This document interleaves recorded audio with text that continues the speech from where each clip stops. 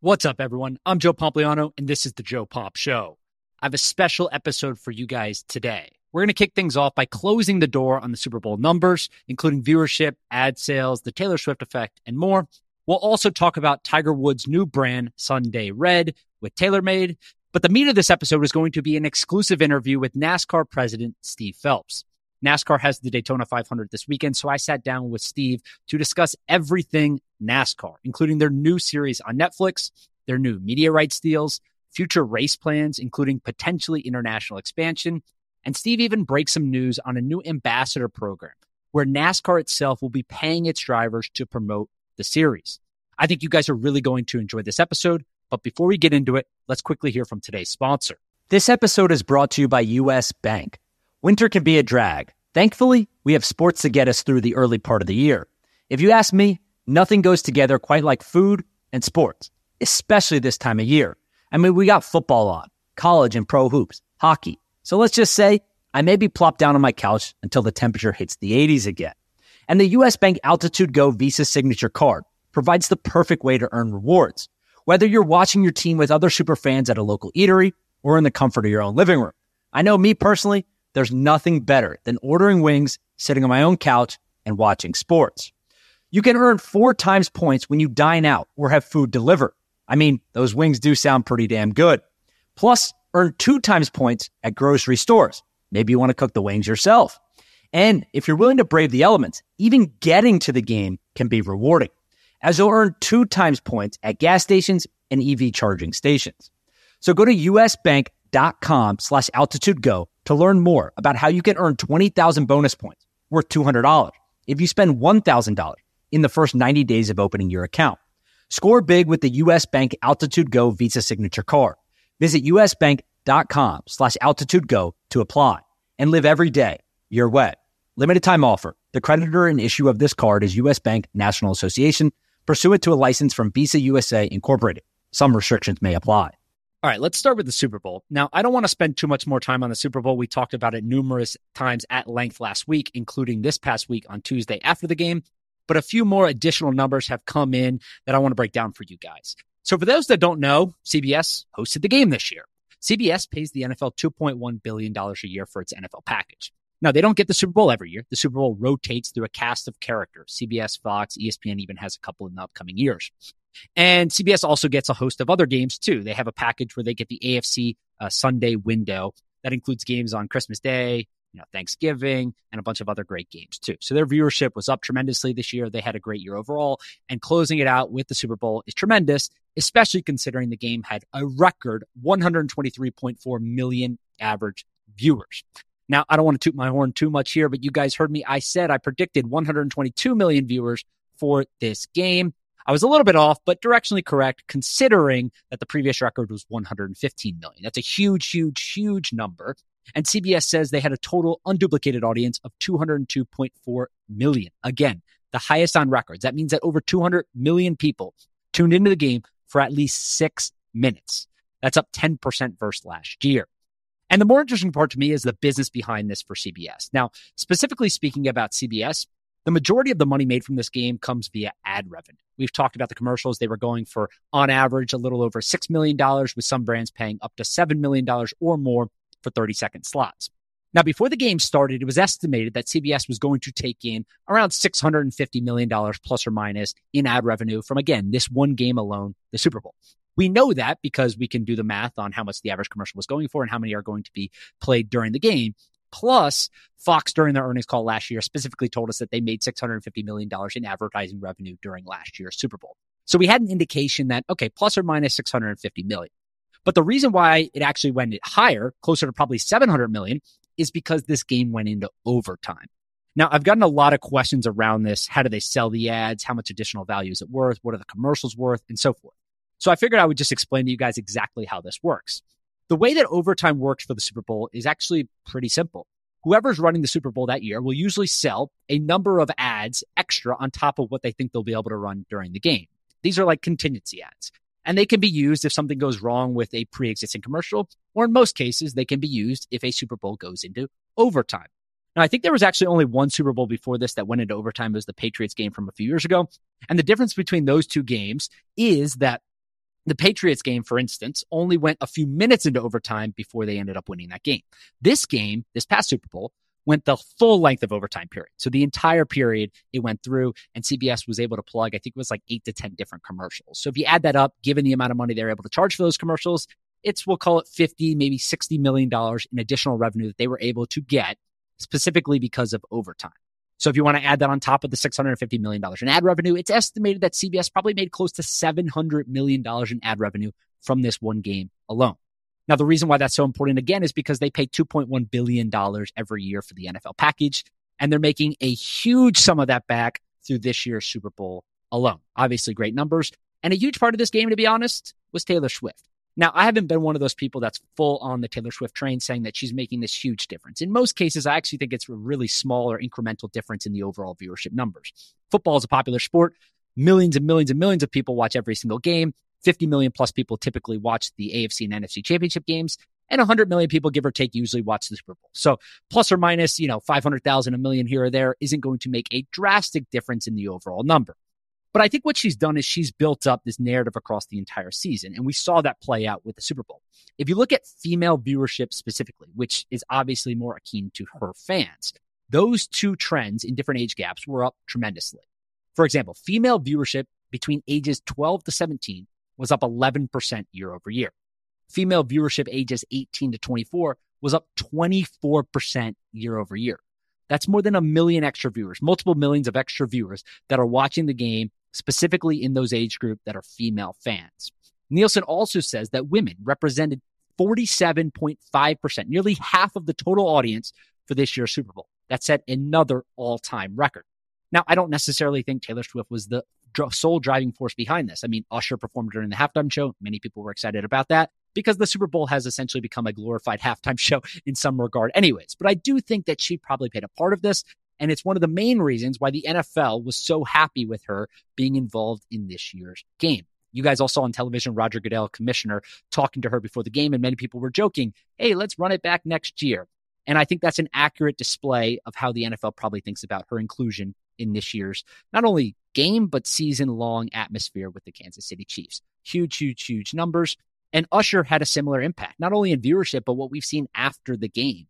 You guys all heard the podcast last week breaking down how the halftime show is used by these artists and leveraged by these artists to sell more tickets and increase their streams and everything else alongside that. And we already saw this within the first 24 hours with Usher. His streams on Spotify increased more than 550%. His concert ticket prices also went up. The average price went up by 40%. And TickPick, my favorite ticketing platform, says that 38% of the total tickets they have sold for Usher's upcoming tour came after Sunday's game.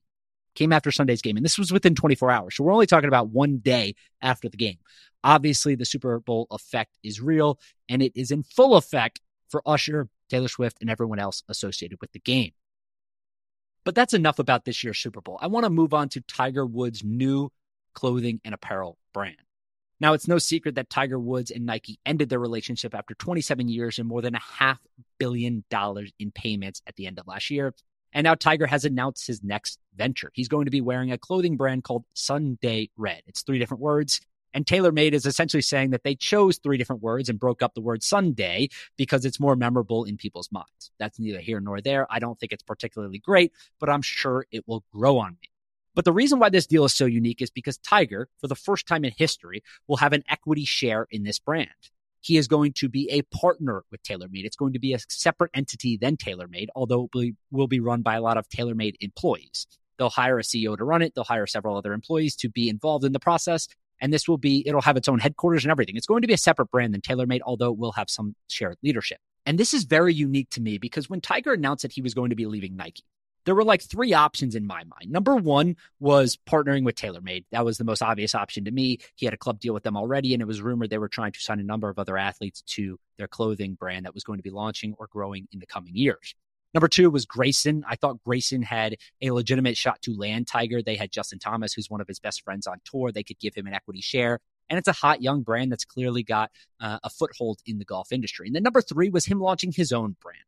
And what we ended up with was kind of like a quasi mix between number 1 and number 3, which is going out with TaylorMade, but launching his own brand.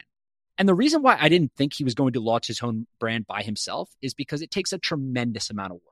most people underestimate the work that's required to do this. If you look at your favorite celebrities today, anyone that has started and tried to exit or is trying to exit their own business, we're talking about The Rock with his tequila company. We're talking about Conor McGregor with his alcohol company. We're talking about, any of these major athletes or ambassadors or entertainers that have their own products or businesses.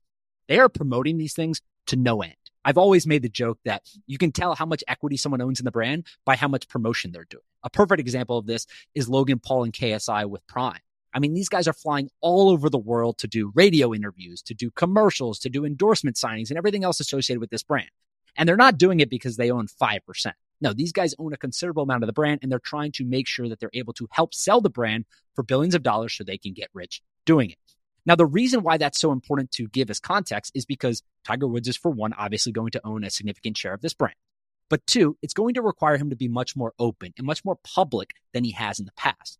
I mean, if you think about Tiger Woods, do we really get all that much behind the scenes content about him? No, not at all. He's relatively private. I mean, the guy literally has a yacht that's name is privacy. So he is a private person. He has never been one to be directly in the spotlight or inject himself into that, even though he has obviously been a very public figure over the years and he's made some mistakes that have put him in that spotlight himself.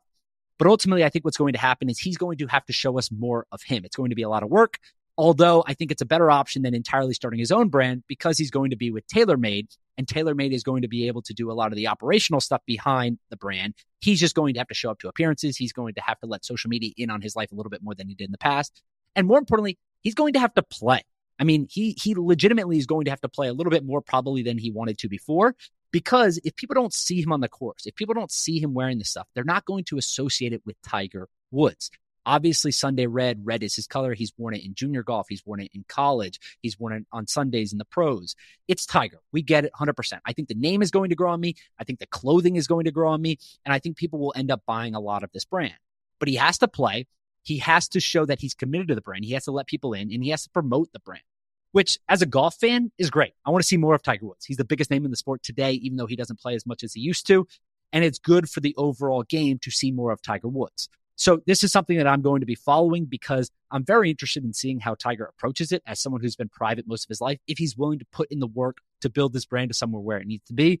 But I wouldn't bet against him. Tiger's name is synonymous with golf. He's the biggest person and the biggest personality that we've ever seen in golf. And it's going to take a lot for this brand to be successful. But if anyone can do it, it's Tiger partnering with an established brand that knows all about the supply chain, knows all about marketing, knows how to promote this to their existing customer base, like TaylorMade. I'm excited to see what happens next. And as always, I will make sure to keep you guys updated as any numbers start coming through on sales or valuation or fundraising or anything outside of that they may be looking at. But with that said, I want to move on to the final part of this podcast, which is an exclusive interview with NASCAR president Steve Phelps. Steve Phelps is a great guy. He's been on the podcast a couple of times at this point. I was able to interview him at the MIT Sloan Sports Analytics Conference last year in Boston. And I always learn a tremendous amount from him, not only about NASCAR, the sport and the business, but about the landscape in general with media rights and everything else. So we talked about a whole host of things, including their new series on Netflix. We talked about their new media rights deal with several new partners and the dichotomy that they had to decide between distribution versus increasing revenues. We talked about future race plans, including potentially international expansion and the Chicago street race. And Steve even broke some news on the podcast talking about a new ambassador program that NASCAR is launching where they're going to be paying their drivers to promote the sport, similar to the PGA Tour's Player Impact Program. I think you guys are really going to enjoy this interview, so let's get right into it. All right, Steve, first and foremost, thank you so much for doing this. I know you're a busy man this time of year, obviously leading the Daytona 500 this weekend, but I appreciate your time. It's great to be here with you. Awesome. So let's start with Netflix. Obviously, the new NASCAR show came out, I believe, a few weeks ago at this point. 5 episodes. I watched all of them immediately. I really enjoyed it. I thought it was an awesome look at obviously the sport, but the teams and kind of how the playoff structure works and everything like that. Have you gotten any early feedback, indication on the success of the show or any idea of how much people are enjoying it? Yeah, so I think we were thrilled to partner with Netflix and then Words and Pictures, who Connor Shell, who was the producer of the show or the 5 episodes. I enjoyed it as well. I put my fan hat on. I thought it was tremendous. To see behind the scenes and really look at who these guys are. I mean, they do extraordinary things on the race weekend when they strap into the cars, put their helmets on, 200 miles per hour, inches apart, beating, banging at each other. It's extraordinary, right? Normal people don't do that. I know I don't. I don't have any interest in doing that. So I think seeing the cool visual things that the show has, and I do think motorsports is unique. No disrespect meant to Full Swing, but Drive to Survive and NASCAR Full Speed, there's a visual excitement that comes with this behind the scenes piece and getting to know these athletes. It's just that combination, I think, is really unique to motorsports, and I think it's really cool. So for those that haven't seen it, please watch it. It is truly amazing. And I think for us, why is it important, right? It's important because our avid fans are going to watch it and love it, right? Because they can't get enough of it. But it really is this idea of creating a consideration set for NASCAR for those that aren't NASCAR fans. And I think that's what Netflix shows do in particular. It's like, it doesn't mean that other outlets, distribution platforms are not important. But Netflix is they're just in a class by themselves with their sheer size. And so for us to be there was important. And I think that we are going to create lifetime NASCAR fans through this vehicle. Yeah, so that was one of the things that I was interested about was partnering with Netflix versus kind of a traditional linear partner. You guys have done some of this stuff in the past on cable television, and this was obviously a little bit of a shift, I would say, in that model. It's something that has obviously become more popular, like you mentioned with Full Swing and Drive to Survive. They've kind of carved this niche out where they can do these content series and less focus on like live sports rights. Obviously, they have WWE now too, but it's more of like documentary style stuff. Was there a reason why now was the right time? Like in my mind, I asked this, right? Because Netflix has sort of like caught up to cable in some way from distribution standpoint. Like things have changed and they now have, when WWE did their deal with Netflix, one of the things that I think most people were surprised about was from a distribution standpoint, it's roughly equal to what they were getting on traditional cable in the United States and Canada. Is that kind of one of the main drivers why now was the right time to make this switch? I think it's a couple things. It's not that we haven't done docuseries in the past. We did. We did one on USA, which I thought was really good. You were the two negatives to that were whatever the content was from the previous week is what was being shown on that Thursday at 10 o'clock. The issue with Thursday at 10 o'clock, it was also airing right against Amazon's first year of Thursday Night Football. Not ideal. So if you missed the show, you didn't see this great content.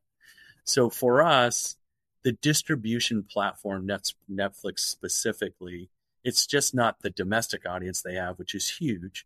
It's the global audience. So I know that we were trending in many countries, in the top 10 shows that they had, like in England, the Netherlands, and all over the world.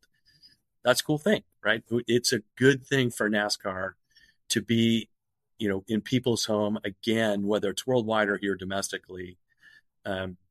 It's just good for the sport. It's good for all the sports that they do, whether it's, golf or tennis or F1 or whatever it might be, rugby.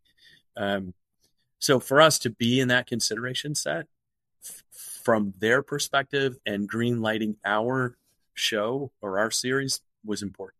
I think the success of this show, would I be surprised if, there was a season 2 and a season 3? No, I wouldn't be surprised at all. And we're looking forward to that. So it's, and then the question of timing, it really is kind of the things were aligning. I think if I had a dollar for every time someone had said to me, whether it's a fan, a business colleague, or whomever, family member, hey, you guys should do a Drive to Survive. I'm like, yeah, that's a great idea.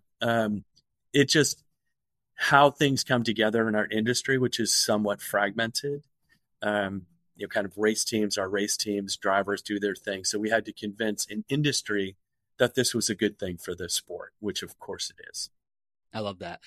Keeping on the idea of media and fragmentation in general, I'm curious how, as the president of this sport, how you juggle what we'll call this new media landscape that we've entered, right? You guys announced a new set of media deals a few months ago or a year ago, maybe at this point, but you have 4 different broadcasters, right? You have Fox, you have NBC, Warner Brothers, and Amazon. How do you guys think about the difficulty of like balancing less partners, more money, less money, more partners, and kind of that dichotomy that exists between, making the sport still accessible, but maximizing the revenue that you're able to get from the media rights? Yeah, so I'll start with this. So the media deals that we concluded and we announced at the end of November last year for our 2025 season, we're very happy with both the distribution as well as the dollars. But specifically going through the negotiations and what that looked like, the media rights landscape today and last year and the closing months of 2022 were challenged. The most difficult that sports has experienced perhaps ever.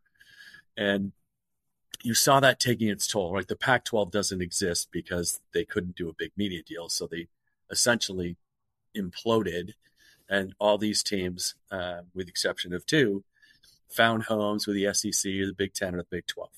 So, but it's emblematic of how difficult the market is. A storied conference like the Pac-12 is literally gone. It doesn't exist anymore. So for us, we worked really hard to be ready for our media rights negotiation.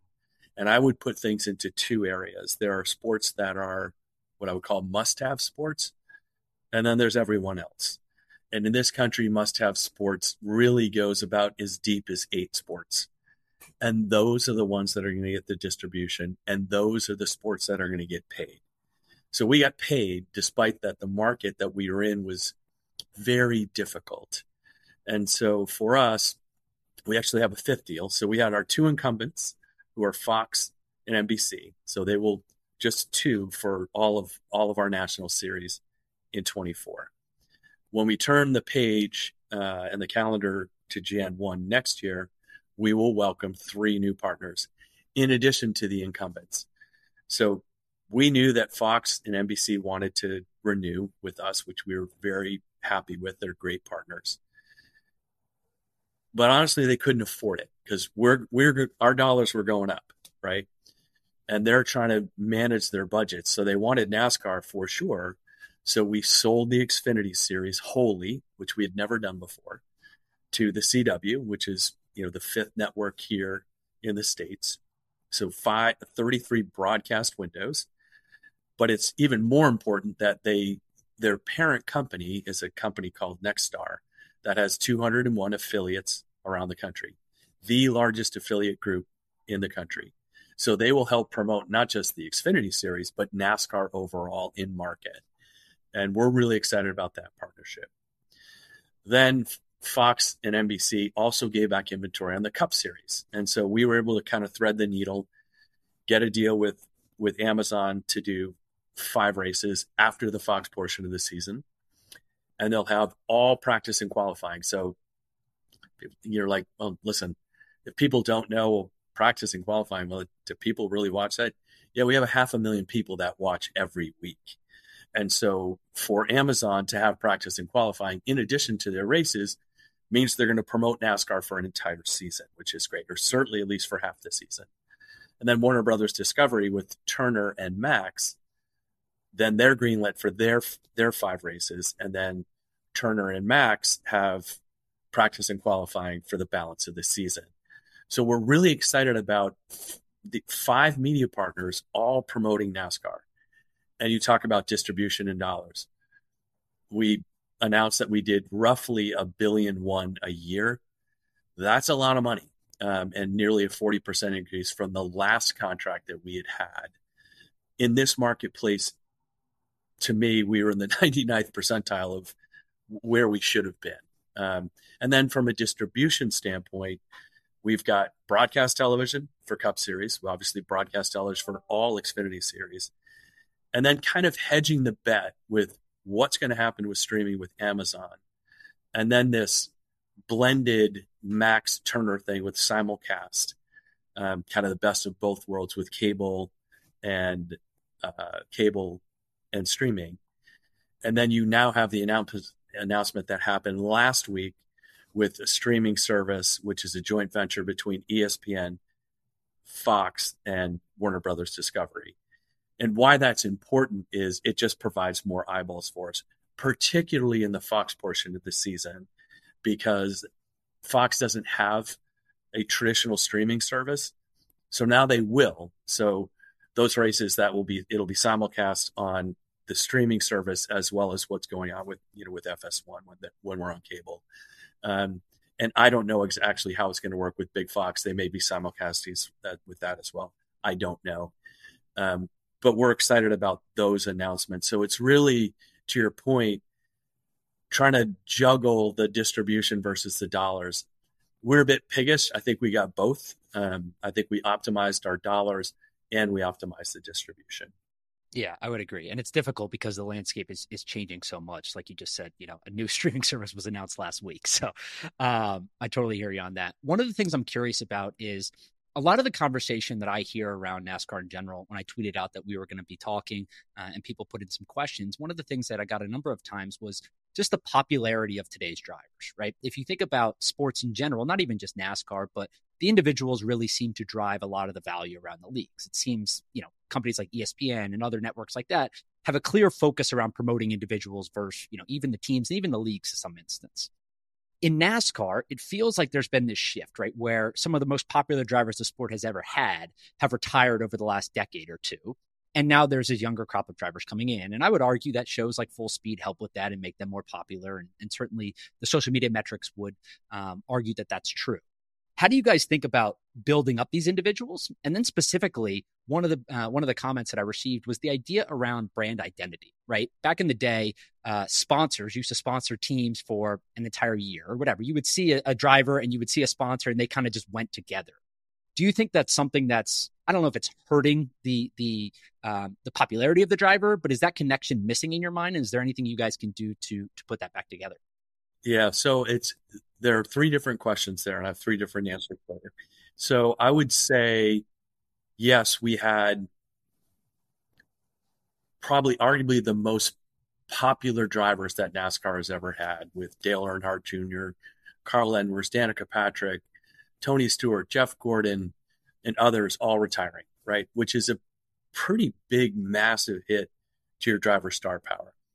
So we've got these great young drivers like a Brian Blaney, Bubba Wallace, Daniel Suarez, William Byron, all these great young drivers that are truly marketable, good looking guys who strap into race cars, and gals too, honestly, because we're really working to diversify the sport, both with people of color getting behind the wheel, but also women. And we have programs in place to do that. So that's on the sporting side or the competition side. On the marketing side, you're right. I think that we have not done a good enough job working with our race teams and our drivers to put them front and center. That is all changing. And it's all changing with really kind of two, what I would call fundamental opportunities for us. One is a brand new productions facility that we've built out in Concord, North Carolina, across from our research and development facility. And that, spent $60 million to do a state-of-the-art production facility, which will do two things. One will be live event production, which we'll do for our races and actually other sports as well. And then what we do from content creation. And we are going to do more and better content than we've ever done. Front and center will be our drivers. We'll have crews, crew guys and crew chiefs and owners and other people that people find interesting in the sport. But at the center will be our drivers. We need to make sure the brands themselves, the driver brands, are out there. And so we talked about distribution on things like Netflix. For us, it's going to be distribution of this content on our own channels and then on other channels like a Netflix or an Amazon, who we have the new partnership with, and others that we are going to do, whether it's long form, short form, social, etc. And that is how we're going to drive interest in this next crop of drivers. The other piece that we're going to do is we're creating something that we're calling a driver ambassador program, which we really haven't talked about a lot. So I guess I'm breaking something here, which I'm okay with, which we'll beta test at the end of the year. essentially what the driver ambassador program is we'll pay the drivers for their time and effort and the impact that they make in whatever the channel of distribution might be. So back in the day, Jeff Gordon went on Saturday Night Live. If we can get Brian Blaney going Saturday Night Live or Bubba Wallace going Saturday Night Live, well, he's going to be incented to do that both financially.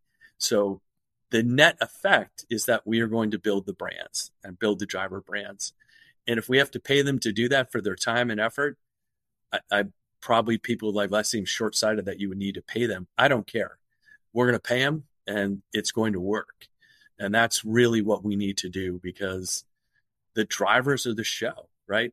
Literally no one wants to hear from me other than you, Joe, and apparently your listeners.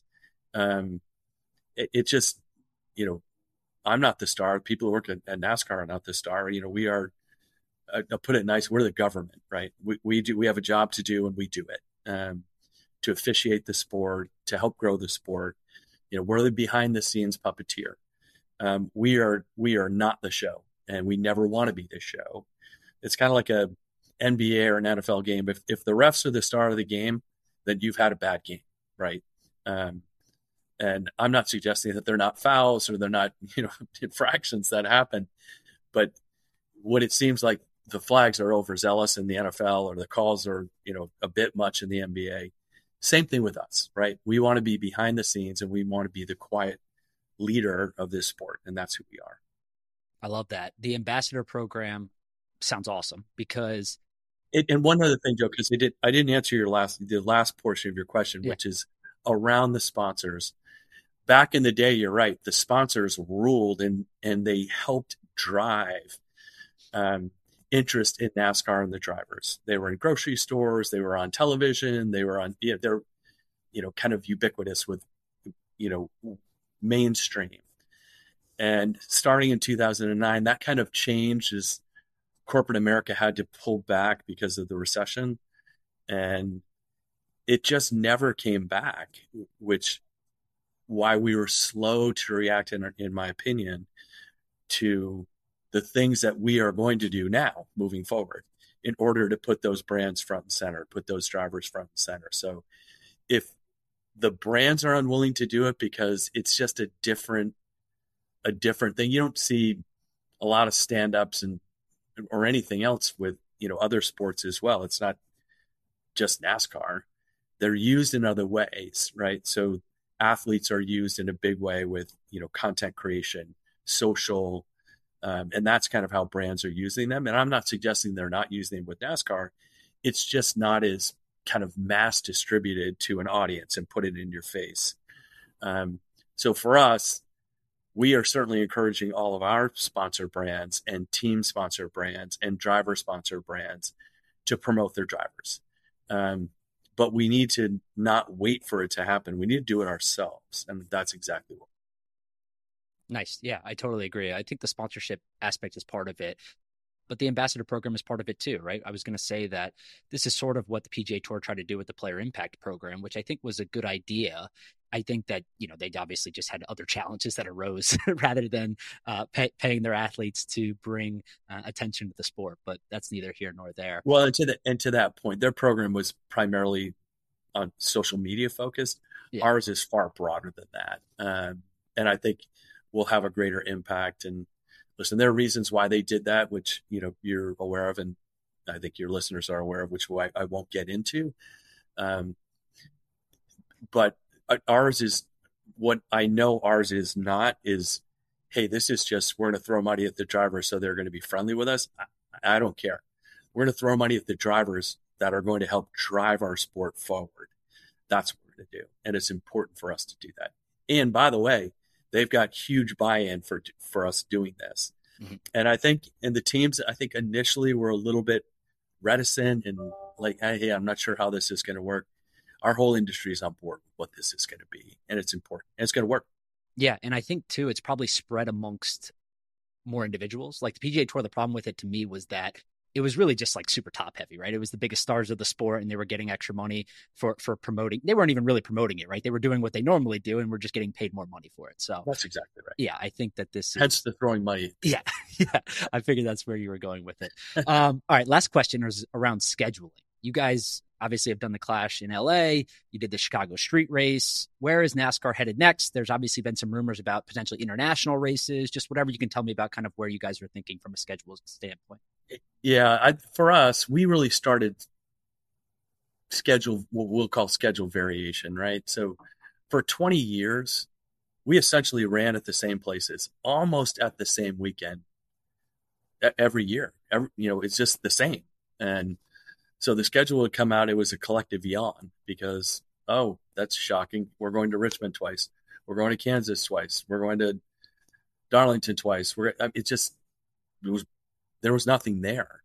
And so we made a concerted effort that we were going to be bold in our schedule. So starting in 21, we had to that point the boldest schedule we'd have in the history, the changes that we had made for 21.